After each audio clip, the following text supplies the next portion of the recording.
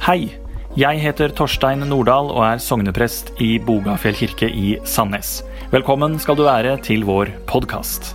Jeg håper den inspirerer deg til å gjøre Jesus sett, trodd og etterfulgt. Her er dagens preken.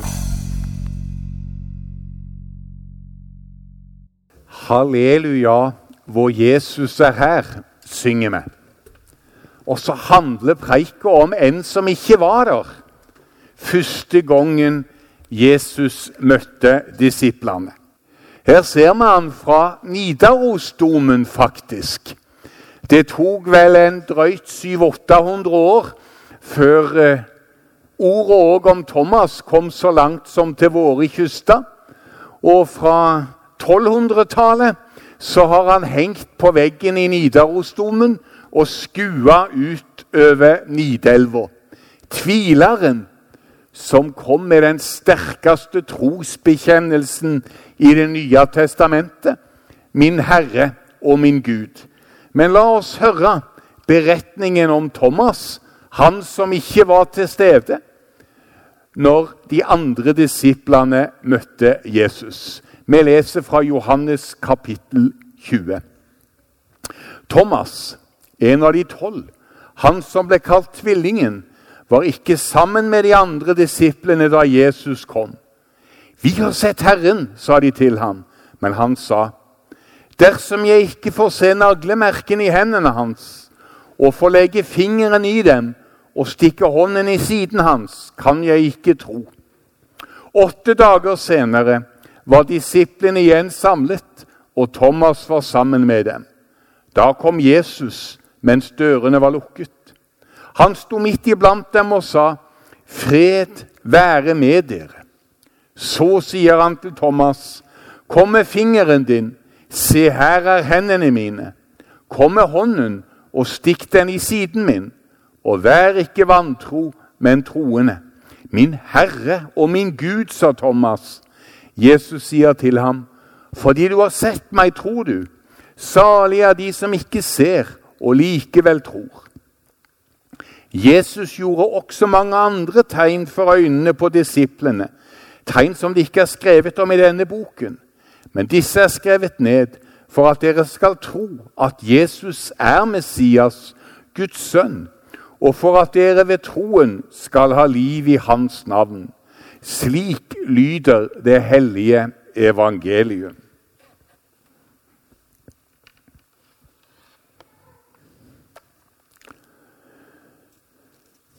Her skal vi få fortsette, og jeg ser at vi hadde funnet fram til samme bilde. Dette er fra en film.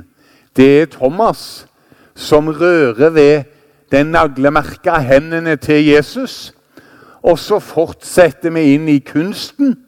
Her ser vi Thomas som rører ved siden til Jesus.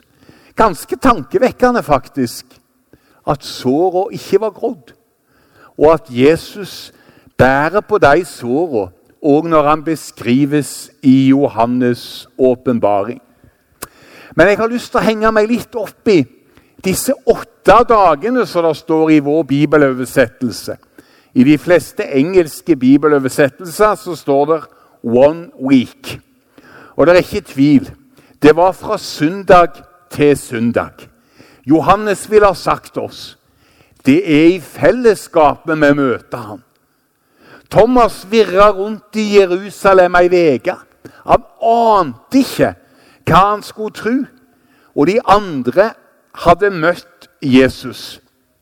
Men dette forteller oss noe som er helt gjennomgående i alle beretningene i Det nye testamentet om oppstandelsen.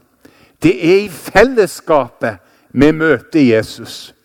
Det var ikke slik at Jesus etter oppstandelsen tok en kjappe tur til Pontius Pilatus og Kaifas og sa, titt, her er jeg lurte dere nok.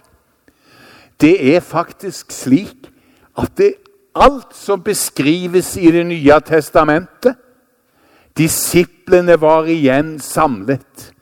Vi lever i en tid der det individuelle betyr så enormt mye.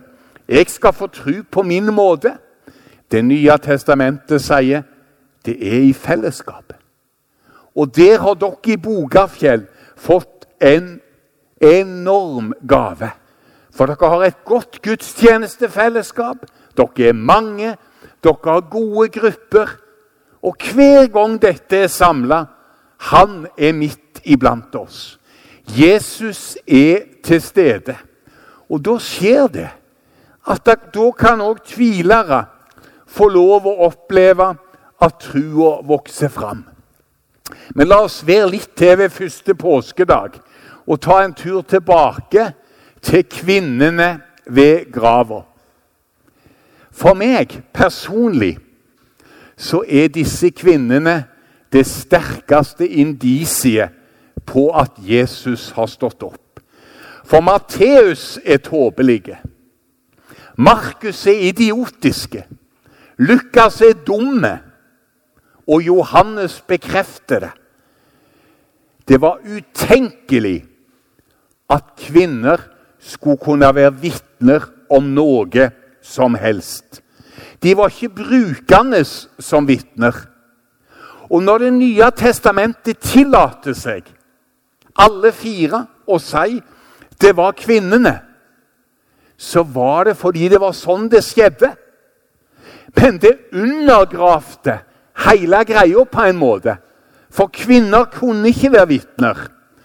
Og så er det interessant å se at folketellinger rundt Middelhavet, de var det mange av, antagelig forfengelige keisere og lignende som likte å telle. Skattelister og det hele. Og det sikreste indikasjonen på at kristendommen hadde nådd en region, det var at kvinnene begynte å være en del av folketellingen. Det greske ordet for søppelplass er kopros. Og det greske ordet for spedbarn som er jente er kopros. Hva forteller det om den kulturen? Det forteller at jentene var null verd. Og det som Det nye testamentet gjør her, er bare helt utrolig. Kvinnene er vitnene om oppstandelsen, mens Thomas er tvileren. Så går det en god del år. Antagelig befinner vi oss tidlig på 50-tallet.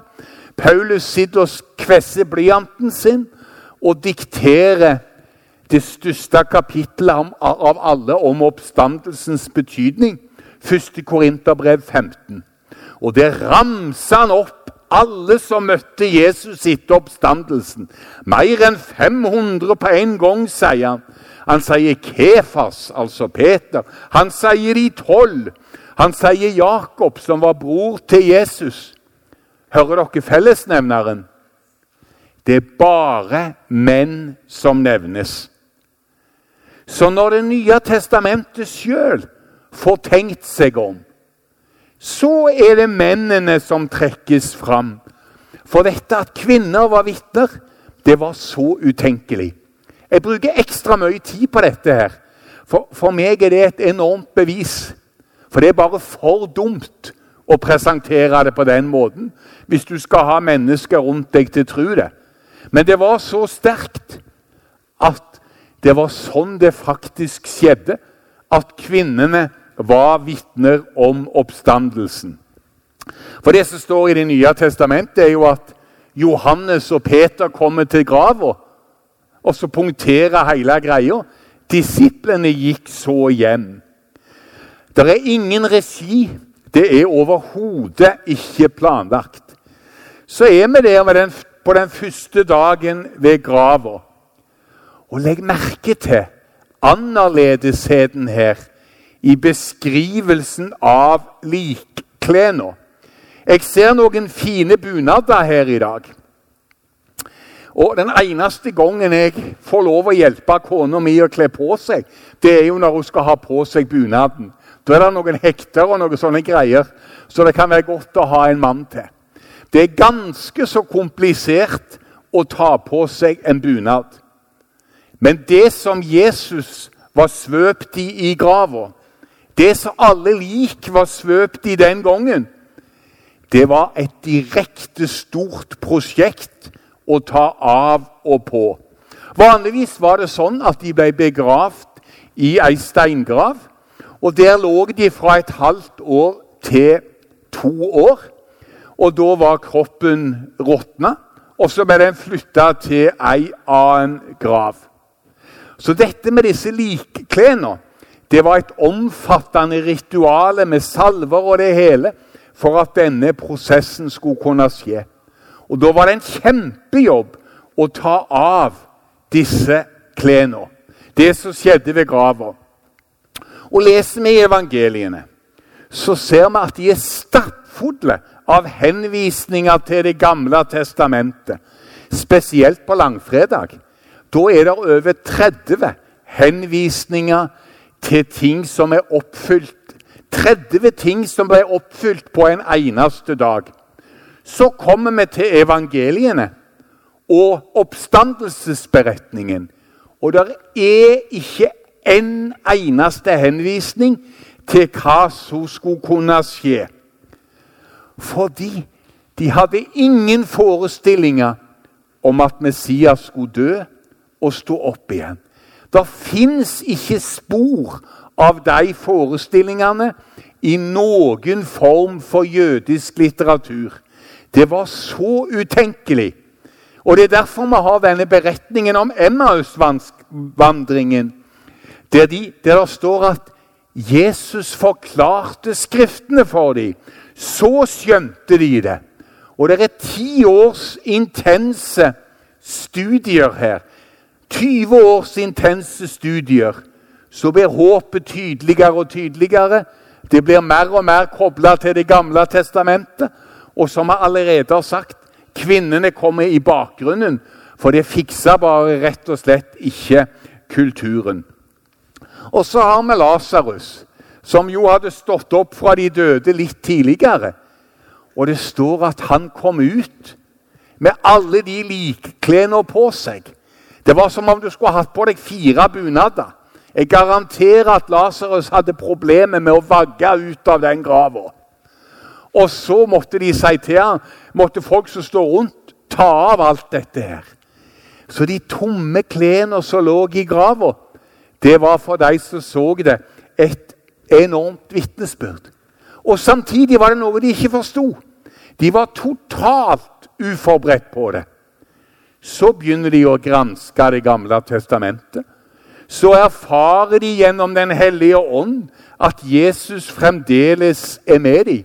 Og det er et større og større bilde som vokser fram. Thomas sin bekjennelse, min Herre og min Gud, den gjennomsyrer hele kirken. Det er vitnesbyrdet om hans oppstandelse. Det er 8 store taler i apostlenes gjerninger. Og hvis vi skal sette dem på en eneste setning, Jesus er stått opp fra de døde. Og det var noen 10 års erfaring i kirken. Og så kommer vi til vår tid. Og her har vi nydelige Høyland kirkegård.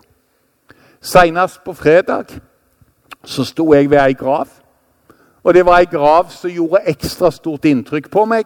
For det var en begravelse der det var en som jeg kjente og hadde som venn som var død. Og det er like sterkt hver gang. Humanetikeren kunne gjort det samme som meg. Av jord er du kommet. Det kunne humanetikeren sagt. Til jord skal du bli. Det kunne humanetikeren sagt. Men ingen kunne sagt noe annet enn det de kristne sa. Av jorden skal du igjen stå opp. Og fyll arkeologien, uansett i Europa, mot India, veldig, veldig spennende lesning. Der de kristne begravelsesskikkene spredte seg, så var det begravelsesskikk der den dødes ansikt var vendt mot øst. Forventningen til Jesu gjenkomst. Av jorden skal du igjen stå opp. Min Herre og min Gud, sa Thomas. Og håpet om denne oppstandelsen, det er også vårt håp. Jeg husker den første begravelsen jeg var i. Det var begravelsen til en nabo og mor til en skolekamerat av meg. Og hun hadde veldig bevisste barn. Og et av de barna hadde også samtidig vært en veldig bevisst kristen. Hun var en veldig tydelig kristen under en alvorlig kreftsykdom. Og et av barna hennes sa ordrett i begravelsen: «Jeg deler ikke min mors tro, men jeg så at min mor hadde noe som jeg selv ikke har. Av jorden skal du igjen stå opp.» Og dette, det er det kristne håpet. Men det er langt mer enn det. Vi må til toppen av Bogafjell og ta et bilde av utsikten, av solnedgangen. Jeg har hatt det privilegium å være barnevakt noen ganger på toppen av Bogafjell. Og hver gang det er sånne dager som dette, å forstå og så se på solnedgangen, det er jo bare så vakkert. Og det forteller oss noe igjennom dimensjonene i det kristne håpet. Dimensjoner som ikke var med når Thomas og damene møtte Jesus, men dimensjoner som vokste fram etter hvert så dybden i trua også vokste fram. Les Romerbrevet 8 for eksempel. Der står det om et helt skaperverk som lengter etter forløsningen. Vi vet at alt som er skapt, stønner og lider som i fødselsveer, helt til denne dag, står der. Det skapte skal bli frigjort fra trelldommen under forgjengeligheten. Jesus, den oppstandne, var den første. Det er håpet om en ny himmel og en ny jord. Og dere, det håpet trenger vi blankpussa. For hvis det er noe som bekymrer folk, så er det klimakrisen. Nå kom det en stor OECD-rapport som sa at Norge vil klare 20% av det vi så fagert har bestemt at vi skal klare til 2030, hvis det ikke skjer dramatiske ting. Og dette er dramatisk. Men håpet i Det nye testamentet har et svar. Jesus, den oppstandne, han er opphavet til skaperverket. Han er den som skal fullende skaperverket. I en engelsk oversettelse så står det at Jesus er ruler of the creation. Han er herskeren i skaperverket. Og det trenger vi å ta til oss. Og bli litt apologeter, rett og slett. Og våge å si at det ser ut som det går galt, men her er det et håp. Og så skjer det noe forunderlig.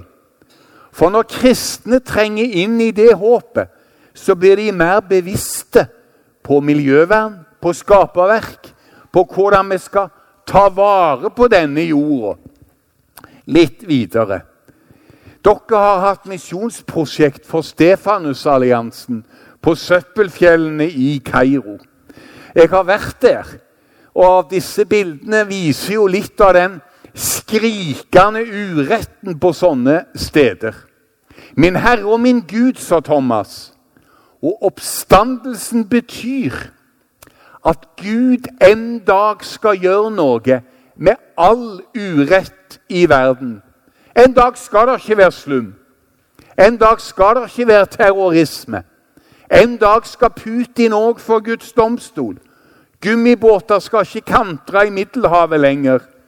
Rettferdigheten skal skje. Og det var en veldig tydelig konklusjon hos de første kristne når de jobbet med oppstandelsen. Litt til fra Søppelfjellene. Disse 3 unge damene er velstående egyptere. De har god utdannelse. Hun i midten, hun har jeg snakket med. Hun snakket det Queen's English.